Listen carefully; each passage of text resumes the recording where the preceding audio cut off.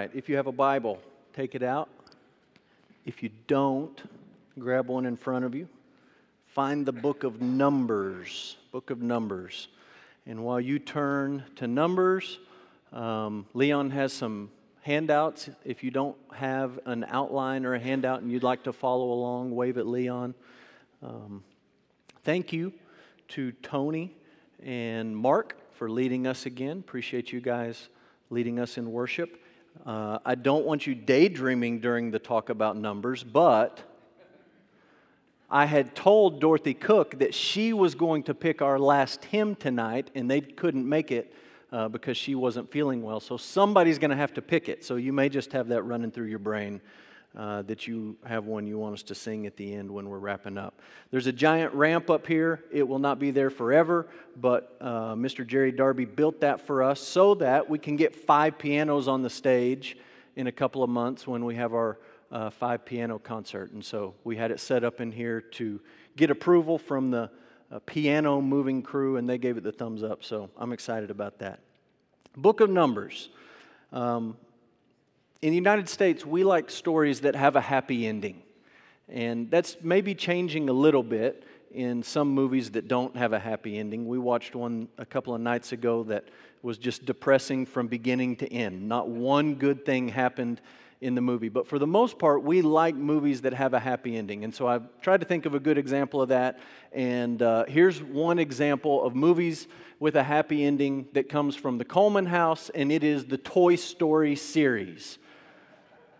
3 of these movies, and they all have a happy ending. So Toy Story 1, the big danger is that Buzz is going to get blown up by Sid, who lives next door. And it's tense, and it looks like it's all over for Buzz, and Woody comes and saves the day, and they all live happily ever after until number 2. And in number 2, it's Woody who's in danger, and Woody's about to get shipped off to the toy museum in Tokyo, and this time Buzz comes and Buzz rescues him, and everybody lives happily ever after until number 3. And in number 3, they're all in danger. They're all in trouble. They're all going to get tossed out, and if you've seen it, looks like they're just going to get burned in hell at the end of the movie is what it looks like. They're in the dump, they're going into the incinerator, and it's intense, and your heart's beating fast, and then the aliens come. You can see the alien, one of the aliens on there up in the front. Aliens come save the day. Happy ending. Everybody likes Toy Story. It gives you the warm fuzzies, and this is one of the only movies on Rotten Tomatoes. You guys know what Rotten Tomatoes is? Internet site where you can review movies and see movie reviews. One of the only movies on Rotten Tomatoes that is 100% fresh. So fresh tomatoes are good tomatoes. The ratings are 100% perfect for the Toy Story series. One of the only movies that's true for. And as a result, the Toy Story series has made $2 billion, $2 billion, which is an awful lot of dollars. And so you can look around and you can say, well, I think we're starting to, as a society, produce more movies that have bad endings, and that's true, but for the most part, those movies do not make money. The movies that make money are the movies that have happy endings, and we like that. And when you come to the book of Numbers, you've looked at Genesis, you've looked at Exodus, you've looked at Leviticus. You've seen the beginning of all things and the beginning of God's people. You've seen how God rescued them from Exodus and brought them out. Then you've seen that once He brought them out, then He gave them His law. And you get to Numbers and you're ready to just ride off into the sunset. You just think, this is great. This is just heartwarming. These people, God created these people. He called these people to Himself. He's done amazing things for these people. He brought them out of Egypt after He sent them to Egypt to keep them alive in the first place. So that was a great thing. Then He rescued them from slavery. He gave them His law and all these rules about how life works best. And you're just sort of ready for Israel to walk right into the promised land. And the sun goes down and the credits start to roll and you just, it's a good story. And you get to Numbers and everything goes wrong. As if it hadn't already been going wrong for God's people. The wheels just come off the bus in Numbers. It's absolute chaos from beginning to end. Nothing goes right. And instead of Toy Story, The book of Numbers is a lot more like the story that George Orwell wrote called 1984. Any of you guys read this book? Okay, maybe you read it in high school. It's been out for a long time, so if you are about to have the plot ruined, I don't feel sorry for you. You've had a chance to read it. So here's how it goes, okay? The story takes place in the year 1984. Very good. Some of you are paying attention. It was not when it was written. 1949 it was written. 1949. So he's looking into the future. He says 1984, there's 3 countries on the whole planet. Just giant mega countries. One of them is called Oceania. And in Oceania, there are 2 people who sort of bump into each other. And the guy's name is Winston, and the lady's name is Julia. Winston and Julia, they live in Oceania. Oceania is a bad place to live. And they call the government in Oceania, anybody know? Big Brother. And Big Brother is everywhere. Big Brother is in your living room watching you. Big Brother is on all of the bulletin boards. Big Brother is in the subway station. Big Brother is on the news. Big Brother controls everything, decides everything, has its arms and its hands and its tentacles in everything. Big Brother rules the show in Oceania, all the way down to relationships that people have with each other, and all the way down to what is the truth. And so part of the government in Oceania is the truth department. And they decide what's true and what's not true. And they go back and change things, and they go back and add things, and they say this is true and this is not true. So you got Winston, you've got Julia, and it's just a classic love story.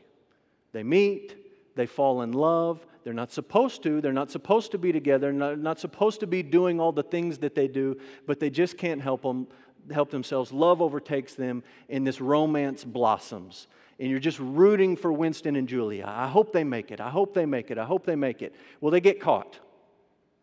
And Big Brother doesn't like it. And Big Brother basically arrests them, separates them, and begins to torture them. And the goal of the torture is not really to get any information. They know everything. The point of the torture is not really just to kill them. They don't want them dead. They want to be able to use them to their own purposes. What they want is for Winston to blame it all on Julia, and they want Julia to blame it all on Winston. They want them to turn on each other.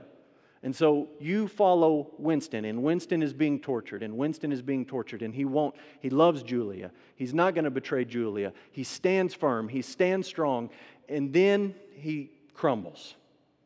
He crumbles when they take a cage of starved rats and strap it to his face.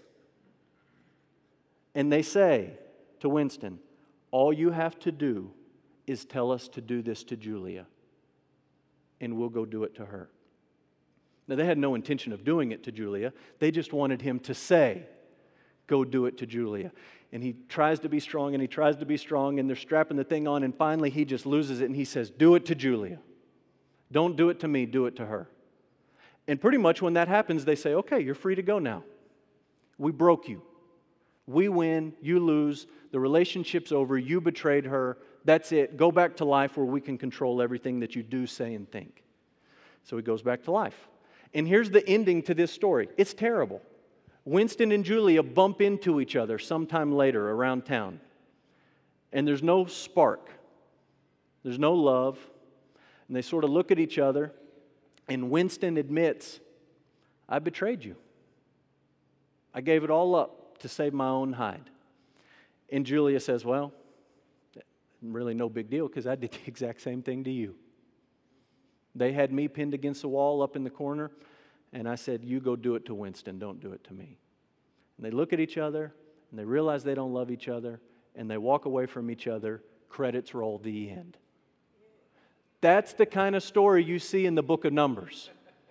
There's no aliens coming in to rescue you with the big dump scooper at the end. There's no Woody coming to save the day. There's no Buzz coming to save the day. The wheels come off the bus and everything goes completely haywire. And so we're going to talk about this lovely book, the book of Numbers, tonight. So take your Bible, look at Numbers, and let me start by putting the outline up here. This is the outline for the book of Numbers. Chapters 1 to 10. Talk about the Abrahamic blessing. Chapters 11 to 25, the Israelite rebellion, and 26 to 36 is the new generation.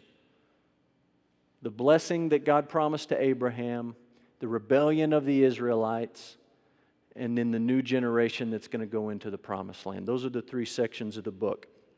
Now, rewind your brain as you're filling those in and tell me, back in Genesis, what were the things that God promised Abraham? Abraham, I'm going to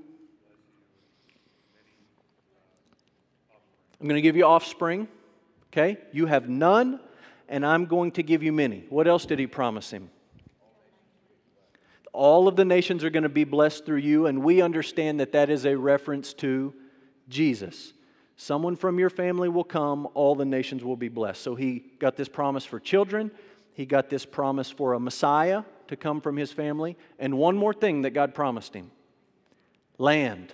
I'm going to give you some real estate. I'm going to give you a place to live. Kids, a place to live. And the greatest of all, the Messiah comes through your family. When you look at chapters 1 to 10, that's starting to come true. Right? Abraham, who had no kids, all of a sudden, just look at Numbers and look at all of the kids. Numbers 1, verse 20 to 21. Reuben had 46,500. Simeon, 59,300. Gad, 45,650. Judah, 74,600. Issachar, 54,400. Zebulun, 57,400. Joseph, Ephraim, 40,500. Manasseh, 30. On and on and on. These are Abraham's kids. And you say, look, God kept that part of the promise. He said He was going to give him all of these offspring, and here it's coming true. They started small, and it grew, and now He's got thousands upon thousands, 10,000s, hundreds of thousands of descendants. God's keeping His promise. And you keep reading in chapters 1 to 10, and God starts to give them instructions about, look, here's how it's going to go when you get into the land. You're going to do this, and this is how you settle, this is how you live, this is how it's all going to go. And light bulbs are going off, and you're saying, hey, wait a minute, that was part of the promise to Abraham too. He's got kids, he's about to get land, and you just feel like it's being set up. Here we go. God's going to keep all of these promises to Abraham, and then you take a big left turn out of nowhere when you're ready for a happy ending and look at Numbers chapter 11. This is where things start to go haywire. Numbers 11, look at verse 1 down to verse 6. The people complained in the hearing of the Lord about their misfortunes. And when the Lord heard of it, His anger was kindled, and the fire of the Lord burned among them and consumed some outlying parts of the camp. Then the people cried out to Moses, and Moses prayed to the Lord, and the fire died down. So the name of that place was called Taberah, because the fire of the Lord burned among them. Now, the rabble that was among them had a strong craving. And the people of Israel also wept again and said, "Oh, that we had meat to eat. We remember the fish we ate in Egypt that cost nothing, the cucumbers, the melons, the leeks, the onions, the garlic. But now our strength is dried up, and there is nothing at all but this manna to look at." They don't even say we have this manna to eat. They say all we have is this manna to look at. We're so sick of it, of what God's giving us for free. Remember, they're complaining about the fish. We got it for free in Egypt. Now we have this stupid bread for free, and all we doing is looking at it. We're so sick of eating it. We just want some meat. So they complain and they grumble, and God is gracious to them, and He sends them quail so that they can eat. And you could read the rest of that chapter, and at the end of chapter 11, the quail comes and a plague comes. And so you can look at that later. Look at chapter 12, starting in verse 1. More misfortune, more rebellion, more disobedience. Miriam and Aaron spoke against Moses because of the Cushite woman whom he had married, for he had married a Cushite woman. And they said, "Has the Lord indeed spoken only through Moses? Has He not spoken through us also?" So it seems like their complaint is on two levels. One, they don't like his wife. And two, they don't like the fact that Moses in their view, has set himself up as the supreme leader among these people. Say, hey, what about us? We've talked to God. Why can't we be equals with Moses? Why can't it be the three of us up here on top? Siblings, we should be running the show all together. So they're not happy. The Lord heard it, and the man Moses was very meek, more than all the people who were on the face of the earth. And suddenly the Lord said to Moses and to Aaron and to Miriam, "Come out, you three, to the tent of meeting." And the three of them came out, and the Lord came down in a pillar of cloud and stood on the entrance of the tent and called Aaron and Miriam, and they both came forward. And he said, "Hear my words. If there is a prophet among you, I, the Lord, make myself known to him in a vision. I speak with him in a dream. Not so with my servant Moses. He is faithful in all my house. With him I speak mouth to mouth, clearly, not in riddles. And he beholds the form of the Lord. Why then were you not afraid to speak against my servant Moses? And the anger of the Lord was kindled against them, and he departed." And you can keep reading about Miriam, who gets leprosy. God gives her leprosy as a punishment. God heals her of that leprosy at Moses' request. Now look at Numbers 13. It just continues to snowball. We've seen the grumbling. We've seen his siblings grumbling. Numbers 13. The Lord spoke to Moses, saying, "Send men to spy out the land of Canaan, which I'm giving to the people of Israel. From each tribe of their fathers you shall send a man, every one a chief among them." And then jump down and look at Numbers 13, starting in verse 25. At the end of 40 days, they returned from spying out the land. They came to Moses and Aaron, to all the congregation of the people of Israel in the wilderness of Paran at Kadesh. They brought back word to them and to all the congregation and showed them the fruit of the land. And at this point, you really expect the spies to break out in one of the songs we just sang, right? Here we go. The promised land is right in front of us. It's time to cross the shores. Here we go. This is going to be great. They told him, "We came to the land which you sent us. It flows with milk and honey and its fruit.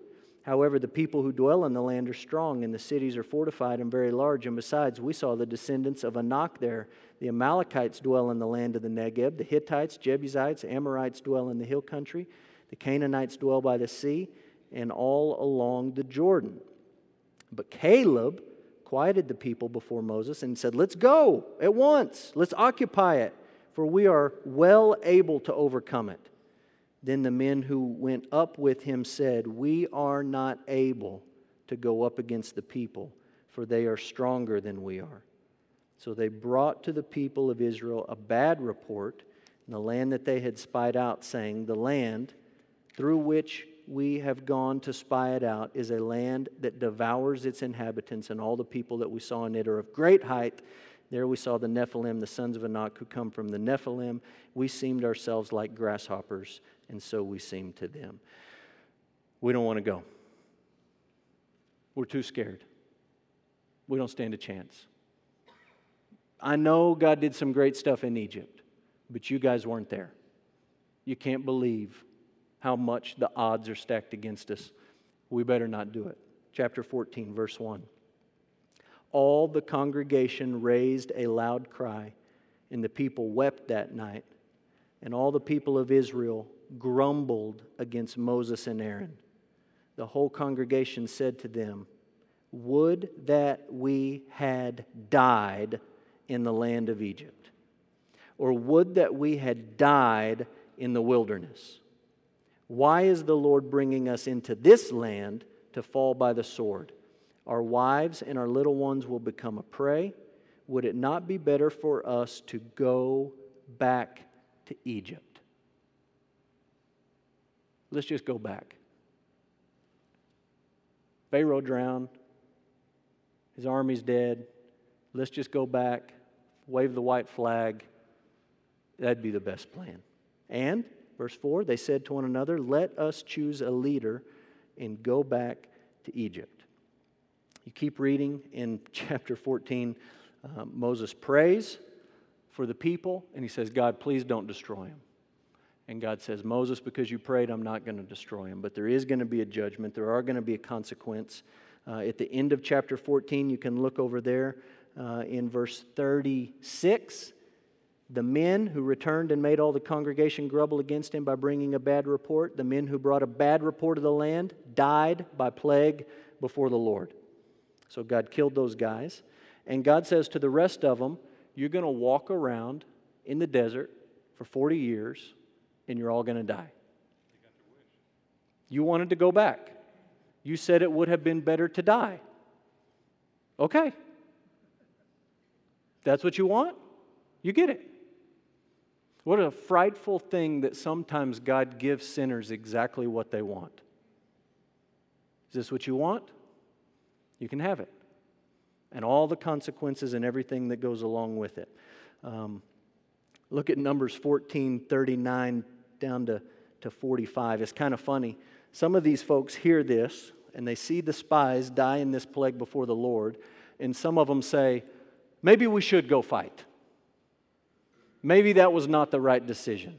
And some of them go to fight and they get their tail whooped and they come back home. Nobody's going in. They're all walking around in the wilderness for 40 years. And here's what the wilderness looks like that they're going to walk around in for 40 years. Let's put a picture of it up. 40 years of that. Just walk around. Now, not all of it looks like that. Some of it looks like this. So, you get an idea.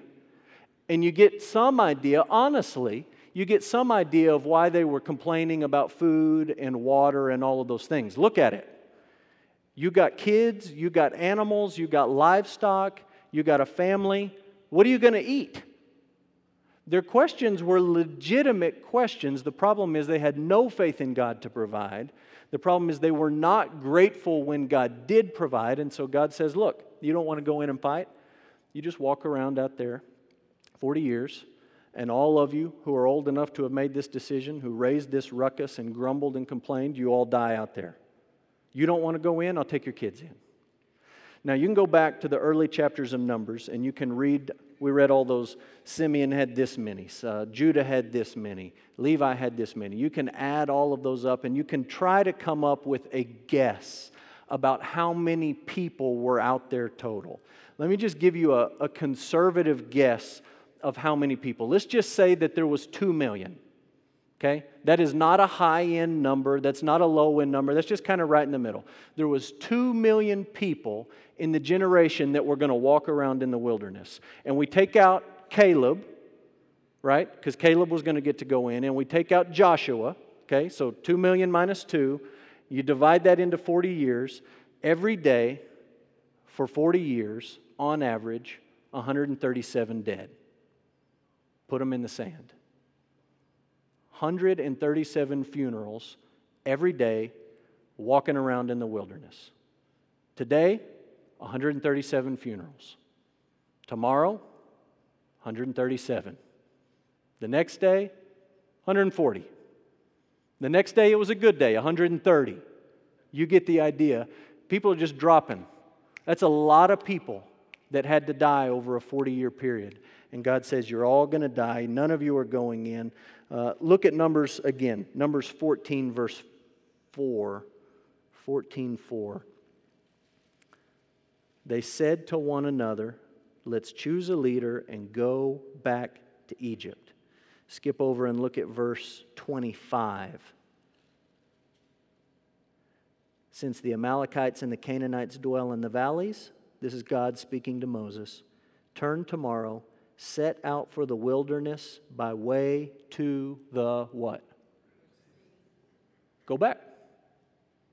Go back to where you came from. We'll just hit reset and we'll do the whole thing over. That was a consequence for their rebellion. You read chapter 14 and you think, oh my goodness, this is bad. This is really, really, really bad. Nothing is going right. And then you come to chapter 16 and it gets worse. Look at number 16. It says, now Korah, the son of Izhar, son of Kohath, son of who? Levi, and Dathan and Abiram, sons of Eliab, and On, the son of Peleth, son of Reuben, took men, And they rose up before Moses with the number of the people of Israel, 250 chiefs of the congregation, chosen from the assembly, well-known men. They assembled themselves together against Moses and against Aaron, and they said to them, "You have gone too far. For all in the congregation are holy, every one of them, and the Lord is among them. Why then do you exalt yourselves above the assembly of the Lord?" Now, hit rewind. Go back to Mount Sinai. Moses is up on the mountain. He's getting the 10 Commandments. And the people are doing what? Breaking the 10 Commandments. Worshiping the calf that Aaron made, that he fashioned, that he put into the fire. You remember that story. When Moses came down and Moses said, "Who's with the Lord?" Who was with him? The Levites.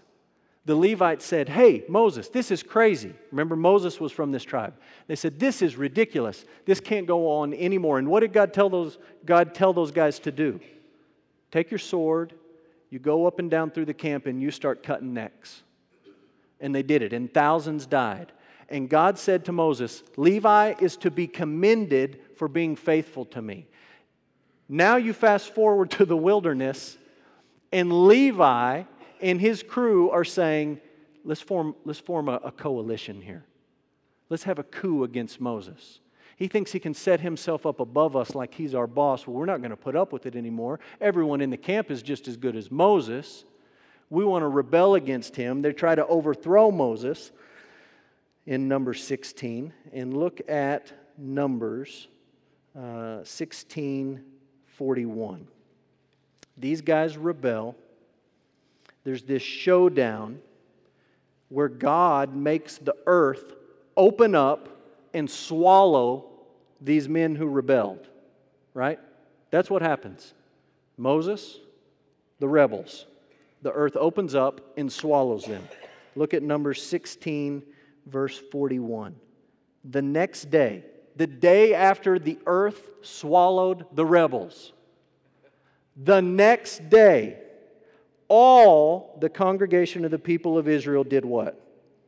Grumbled against Moses and against Aaron, saying, "You have killed the people of the Lord." Now, I don't know about you, but I'm just thinking that if I'm watching this and there's a showdown and you got Team Moses and you got Team Korah and the earth swallows Korah, I think I'm going with Team Moses. And the very next day, all of the congregation says, "This is all your fault." And they grumble and they complain. And this spiral keeps going. And God sends another plague, and 15,000 people die. Look at chapter 17, is the story of Aaron's staff budding. And it was another sign to the people to say, "Look, I'm with Moses. I'm with Aaron the high priest. These are my people. They are the leaders. You need to follow them." It was a sign for the folks. And you keep going all the way up to Numbers 20. And this is a really bad chapter for Moses. Numbers 20. Look at Numbers 20, verse 1. People of Israel, the whole congregation came into the wilderness of Zin in the first month, and the people stayed in Kadesh, and Miriam died there and was buried there. So his sister dies. And then you go over and you look at Numbers 20, verse 24, and it says, "Let Aaron be gathered to his people, for he shall not enter the land that I have given to the people of Israel, because you rebelled against my commandment at the waters of Meribah." Take Aaron, Eleazar, and basically Eleazar is the new high priest. Down in verse 28 it says Aaron died there on top of the mountain. Then Moses and Eleazar came down from the mountain. All the house of Israel wept for Aaron 30 days. So his sister dies, his brother dies, and in the middle you have the worst story in Moses' life, Numbers 20, and look at it beginning in verse 2. There was no water for the congregation. And you remember the picture we had up there, right? That's where they're at. There's no water. They assembled themselves together against Moses and Aaron. They have seen the earth swallow rebels. They have seen Miriam, who just died, get leprosy when she rebelled against Moses. They have seen most recently 15,000 people be killed by a plague from God for rebelling.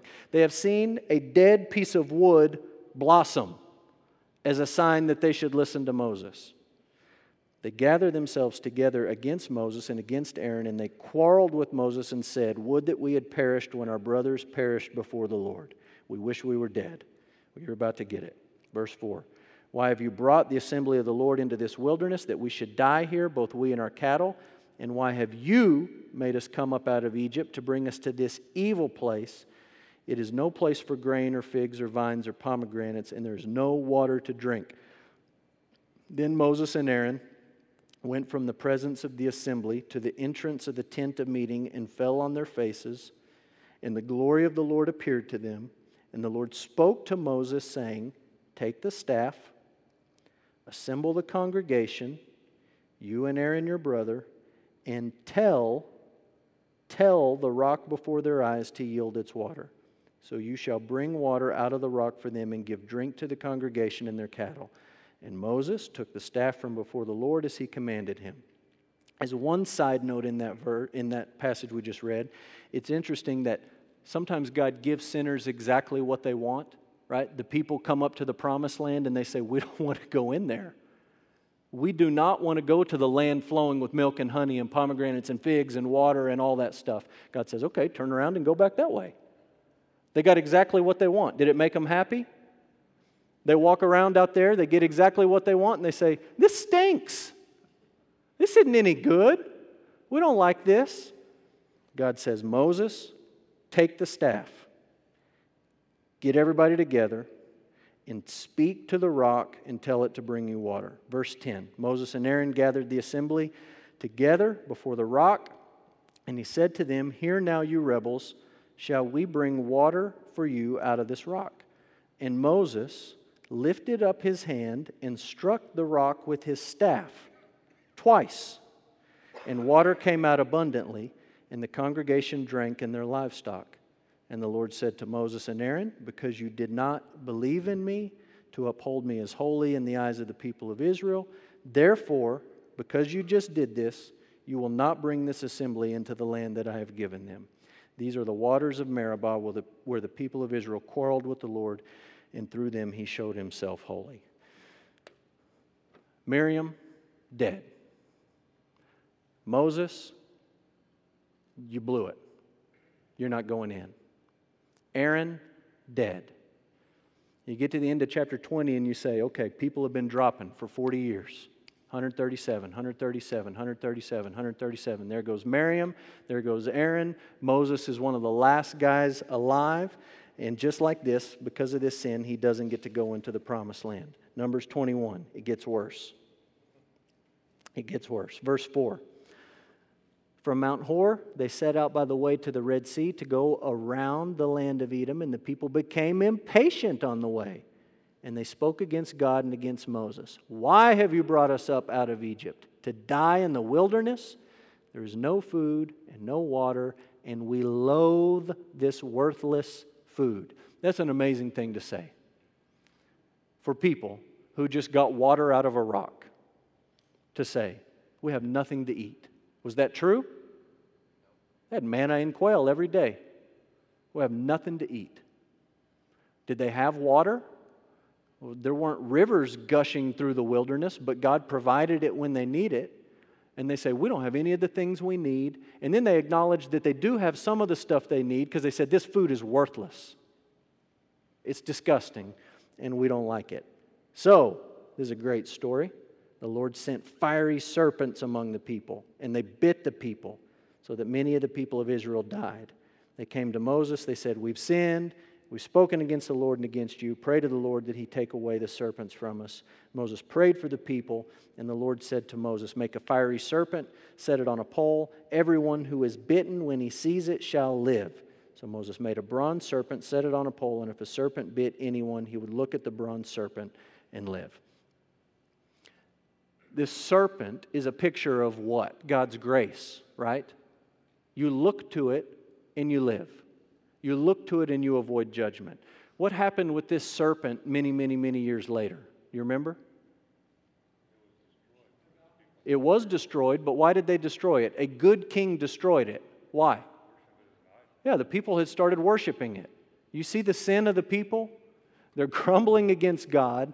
God gives them this way of escape from these snakes, and hundreds of years later, they're worshiping the statue, not the God who saved them from all of it and spared them from it. That's the sin in their hearts. That's the sin in our hearts. You also think about this snake and you think about Jesus talking to who? Nicodemus. And he tells Nicodemus, as the serpent was lifted up in the wilderness, the Son of Man must be lifted up. And when he's lifted up, he'll draw all people to himself. So a little quote from Jesus there in the Gospel of John. Chapter 22 and 23 and 24, we don't have time to read, but you can read them later. They're interesting chapters. And the gist of those chapters is this. People are starting to die out, and the new generation is getting ready to go in. And there's a king named Balak who realizes that these folks are a threat. The nation of Israel is a threat to him. And so he hires a magician named Balaam. Okay? Balak the king hires Balaam the magician, and he says, I want you to curse these people. Right? And Balaam has every intention of cursing these people so that he can collect a paycheck. And every time he tries to curse the people, what happens? He just starts praising God and blessing the people and saying all these good things that are going to happen. And Balak gets madder and madder and madder. And you see God's grace in this, right? They're trying to bring this curse on God's people. And despite all their sin, God says, I'm not going to let you do it. You're not going to curse them.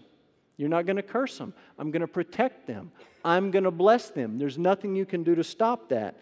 And so they're saved from these curses. But then you get to Numbers 25, and look what it says. When Israel lived in Shittim, the people began to whore with the daughters of Moab, and they invited the people to the sacrifices of their gods, and the people ate and bowed down to their gods. So Israel yoked himself to Baal of Peor, and the anger was kindled against Israel. Balaam was involved in this. He wasn't allowed to curse them, but he was allowed to tempt them, and the people of Israel took the bait. And they yoke themselves to these pagan people, and they go after these false gods, and they worship these gods. That's Numbers 25. Then you get to Numbers 26. Okay? So that's 11 to 25. It's the most depressing section in all the Bible. It is one of the clearest pictures of my heart in your heart that you will find in all of Scripture. If you begin to ever think, I'm a pretty good person, I'm not that bad of a person, you just need to read Numbers 11 to 25 and say, I'm no different than those people. Rebelling, grumbling, trying to overthrow God, not listening to God, not trusting God, not praying to God, not worshiping God, that's us. Then you come to 26 to 36, and there's a new generation, and they're getting ready to enter the land. And Joshua is the new leader of the people, and they win a few battles, and they get instructions about how to settle in the land, and that's the end of Numbers. You come to Numbers 36, and the last verse in Numbers says, These are the commandments and the rules that the Lord commanded through Moses to the people of Israel in the plains of Moab by the Jordan at Jericho. And so you've seen this picture. The people come out of Egypt, and they come right up to the edge of the promised land. Send the spies. The spies come back. We don't want to go. We can't do it. We're scared. We would rather die in the wilderness. It would be better for us to go back to Egypt. Let's get somebody who can lead us back there. God says, that's what you want? You go back towards the Red Sea. While you're going, you're going to drop like flies. All of you. When all of you are dead, your kids will be grown, and I'm going to bring the kids back. And he brings the kids right back to the plains of Moab, right to the Jordan River, and they're getting ready to go in, and we pick up right there next week in Deuteronomy. Now, 4 lessons from the book of Numbers. The first lesson is this: God takes sin seriously. He takes sin seriously. And you can look at Numbers 15. We're not going to read it, but you can look at Numbers 15, 32 to 36, and there is a Sabbath breaker who is executed.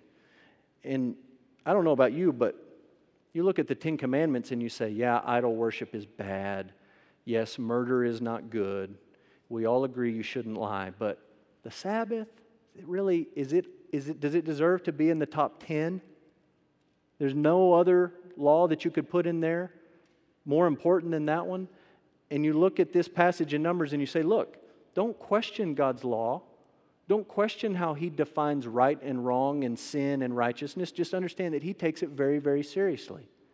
You may think some things are a big deal, not a big deal. God takes it seriously. You can see that in that story in Numbers 15. Number 2, sin has real consequences. Has real consequences. And after you write that down, I want you to look at Numbers 32:23.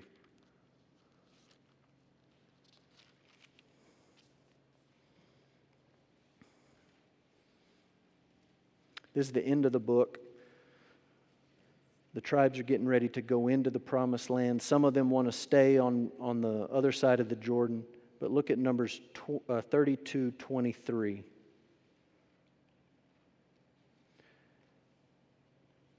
says, if you will not do so, behold, you have sinned against the Lord. And here's what I want you to see.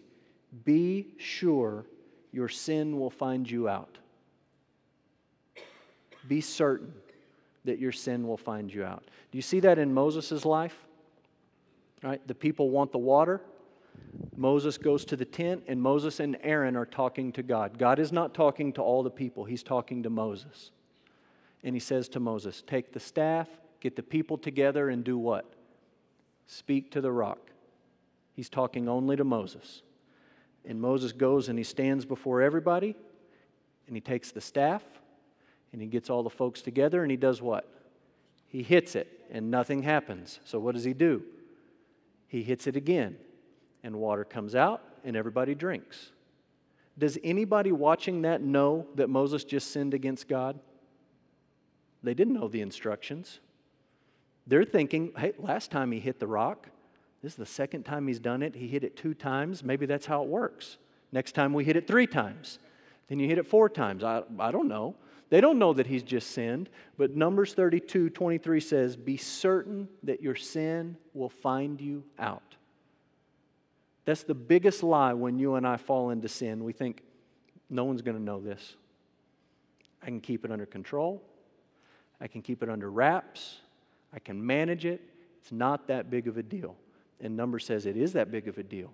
And your sin always has consequences, and your sin will find you out. And that played true and proved true in Moses' life. Number 3, good news finally. God has a plan to bless His people despite their sin. He has a plan to bless His people despite their sin. And these verses are worth looking at. Numbers 15, 2 verses in here. Remember that Numbers 15 is right in the middle of that middle section of Numbers where everything's going bonkers. Everything's going haywire. Rebellion, rebellion, rebellion, rebellion, rebellion. Numbers 15 verse 2, the Lord spoke to Moses saying, speak to the people of Israel and say to them, when you come into the land you are to inhabit, which I am giving you. When. Not if. Not, hey, it's kind of 50-50 right now how this is going to go. If it plays out, I want you to do this. He says, when you come into the land. I don't care how stubborn you are. I don't care if I have to kill another generation in the wilderness. I am bringing you into the land. Whether you want to go or not, you're going to get into the land. I'm going to bless you despite your sin. Look at Numbers 15 in verse 18.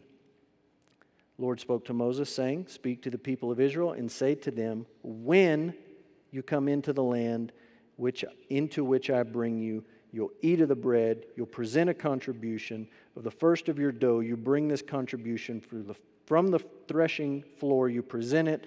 The first of your dough you give to the Lord as a contribution throughout your generations. When do you do that? You do it when you come into the land. You are going into the land. I have a plan to bless you.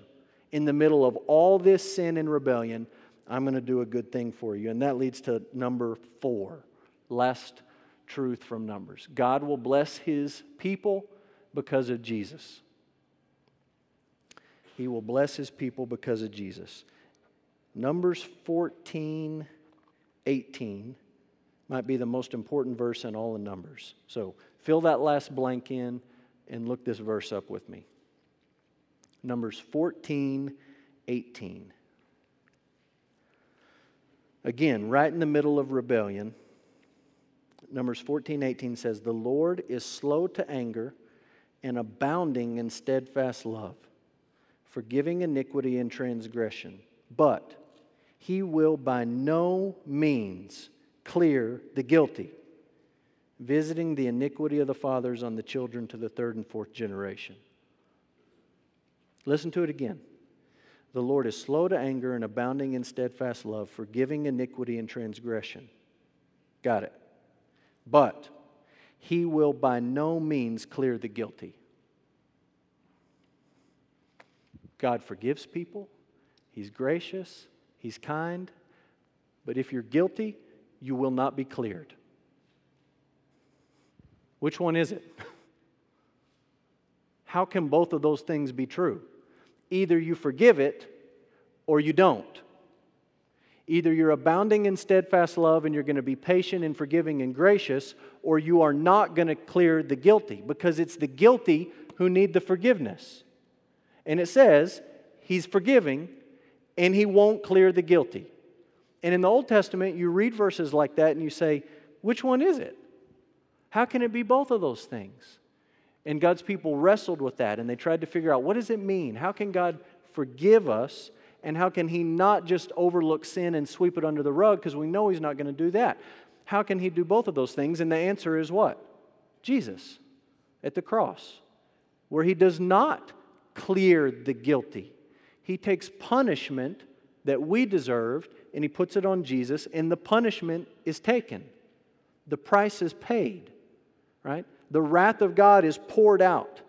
Justice is served. And as a result, what happens? The guilty are cleared.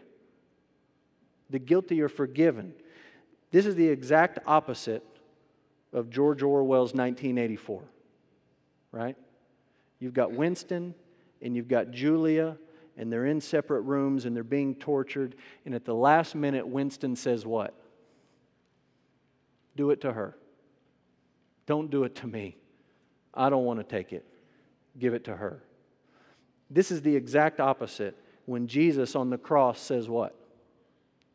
Give it to me. I take the punishment. I take the wrath of God for these people. I pay the penalty for their sins. I die so that they can live. Right? That's the book of Numbers. That's the most important truth in Numbers, is Numbers 14:18, that He does forgive iniquity, and He does it without clearing the guilty, and He does that through Jesus. So, in light of that, let's pray a prayer of thanksgiving for Jesus, for His blood, and we will wrap up Numbers. Father, as much as we do not want to admit it, we see ourselves in this book. We see our stubbornness, we see our wickedness, we see our bent towards evil and complaining and grumbling. Father, we see our love for sin and our surety that if we get what we think will make us happy, then we'll just be content. And Father, we're just like the people. Sometimes you give us exactly what we think we want and we're not happy with it. And we grumble about that and we complain about that when you give us exactly what we wanted. So, Father, we just come to you confessing our depravity, confessing our sin, confessing our rebellion. And, Father, we thank you that you are a God who is slow to anger and abounding in steadfast love.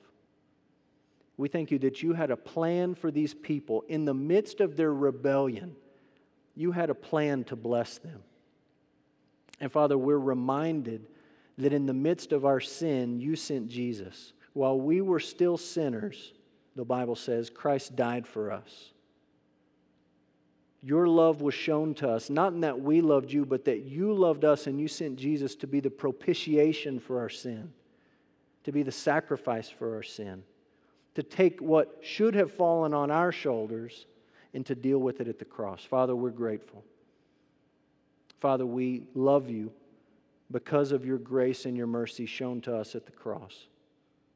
Father, thank you for the book of Numbers. Help us to take away these lessons about sin and its severity and its consequences. But Father, most of all, help us to take away a greater appreciation for your grace and your mercy in your patience, in your blessing in our lives. We love you. We pray in Jesus' name. Amen.